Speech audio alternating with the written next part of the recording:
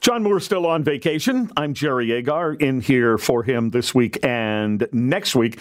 He'll be back on August the 8th, right after the August long weekend. So here's a report in The Spectator. A homebuyer couple says they've been living out of suitcases for months while the current tenants refuse to leave the East Hamilton bungalow they were supposed to move into in May. Don and Lorrie McKibbon sold their one-bedroom condo and they bought this house. And they bought it to live in. They didn't buy it for any other reason, but the tenants won't get out. And Lorrie McKibbon joins me now. Good morning.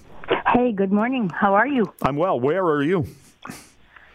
Pardon me? Where are you? Are you in a hotel, motel? I'm actually, right now, I'm staying in my sister-in-law's one-bedroom apartment in Burlington until the 15th of August. She went out of town. Oh, I see. And then what happens when she comes back? You have to get out? Yes. It's only one bedroom. Okay, but why don't you act like these tenants and tell you're we're not leaving? Yeah, my sister-in-law, I don't think that would go over very well. No, well, what's going on right now doesn't go over well. I mean, aren't there people who are supposed to help you?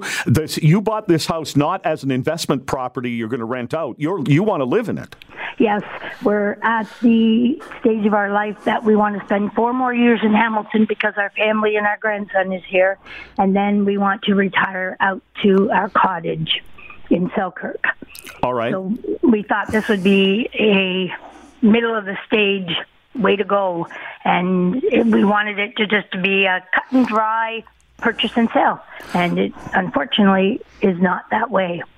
Okay, but technically, I think the law is on your side. You bought the home to live in, therefore, the tenants who are in it now have to vacate the house. Okay, well, let me just set the record straight there. We bought the home on paper, conditions all removed. We did not close on the home because if we close on the home, then we assume the tenant and have to start the landlord and tenant action all over again. So we're just sitting, our bank is ready to fund the mortgage, but that's another whole kettle of fish because we now have suffered 2 interest rate hikes, and I understand there could be a third one on its way. So it's costing us money either finding a place to live or securing and keeping the mortgage that we hope we can have when we close on the deal. What is the position on the current owner of the home? That's not the people who live in it now. Well, he's been very amicable to us. They've been very good, and they've been, attacking anybody and everybody like we have who will listen and want to do something. The problem here is it's a landlord and tenant board. They're so far behind. Our MPP's office, he's not wanting to help, and he's a conservative. He's government. He could talk to the Minister of Housing and try to say, hey, we not only have one couple in Hamilton, I've had 3 people already come forward in the same position, and that's just in Hamilton. What about Toronto and so on? We have a big issue here, and nobody wants to do anything about it. I must admit, though, my lawyer, my real estate, the sellers, and ourselves are all very amicable in this. The tenant is the enemy. Who's your MPP? Our MPP is Neil Lumsden, and I have emailed him 3 times. My husband spoke to the office. We never have spoken to Neil. Let me put that straight. The last thing they did for me a day ago is they sent my last email apparently to the Attorney General. Now, I don't know what the Attorney General will do. The house isn't sitting, but it's a good time for Neil to get involved and get the ball rolling in that manner, and he doesn't seem to be interested. No, it seems like the too few people who really could do something about this situation that has happened to so many people, not just you. And I would say, Lorrie, you're being very nice to the landlord and tenant board when you say they are backed up. They are incompetent, Lorrie. Yes, very much. Very much. Yeah, Lorrie McKibbon and her husband, Don, bought a home in Hamilton. They are trying to finalize this sale. The problem is the people who live in the home, they are tenants there, refuse to move. Are they continuing to pay rent to the person you're trying to buy the house from? They have stopped paying the rent since January of this year. And every time we've approached him, my husband and I, we've tried. I've sent him Facebook posts. I've tried to help him. He's a very negative, but Jekyll and Mr. Hyde situation. The sold sign, he took the S off the one side to read old.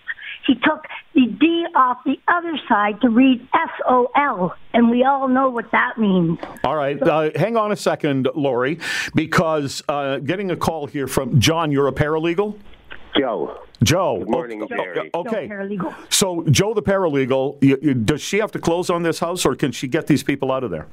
If you have a signed purchase and sale agreement, an irrevocable agreement, the seller of the home may serve notice and make an application on behalf of the buyer. Yeah, and then we wait a year for the landlord and tenant board to do something. Right now, the landlord-tenant board is backed up. We all know about that. Delays vary anywhere from 5 to 8 months, but the procedure is that. There is also a procedure, by the way, to move it forward, to apply for unpaid rent. But Joe, the unpaid rent's not Lorrie's problem. That's the seller's problem. Well, that's the other thing about the law is once she becomes the landlord, even if for any reason the tenant hasn't moved, there's a part in the law that says that all covenants transfer with the land. So as the new landlord, she would be entitled to the rent arrears as well. All right, Joe, thanks for your call.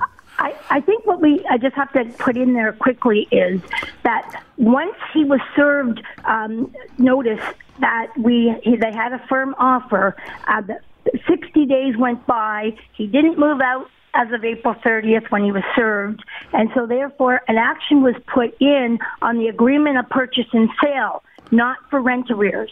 Now, if we put in for rent arrears, we have to be careful because one could bump the other, and that's happening more and more with the landlord and tenant board. And it's ridiculous. All right. Well, our eyes could glaze over on all of the legal details that are going on here. But the larger issue is, once again, we have a situation where people who have no right to stay in a piece of property are staying there and refusing to move. And in other jurisdictions around the planet, that would not be allowed to continue. But it seems like from politicians to the landlord and tenant board or anybody else who's supposed to be involved, the last person they care about, Lorrie, is you. Exactly. But see, my husband and I, it's the area we want, it's the home we want. We are in our early 60s, and we want to look and forecast going forward. So this is a medium step for us, and we're putting and digging in our heels. We can get out of the deal very easily because the seller cannot give us vacant possession, but we're not willing to do that. And that's why I've come to the media, because when, the going gets tough, things just fall apart. Here's a slogan for you. When the going gets tough, the politicians get going. There you go. There you go. Lorrie, I wish you all the best. Thanks very much. Thanks so much. I don't know why this is an ongoing problem in Ontario. It's just there are so many jurisdictions where this just doesn't happen. Very quickly, you don't pay your rent, or you won't move out of a piece of property that the owner wants to move into. Authorities with guns show up and move you out. It's that simple, and it should be that simple, but not in Ontario, where it seems like with the turnstile justice system and what's happening with it and all of that, the last people considered by the politicians and law enforcement and everybody who works for us is the good and the honest and the decent law-abiding people of this province. They're the last people considered.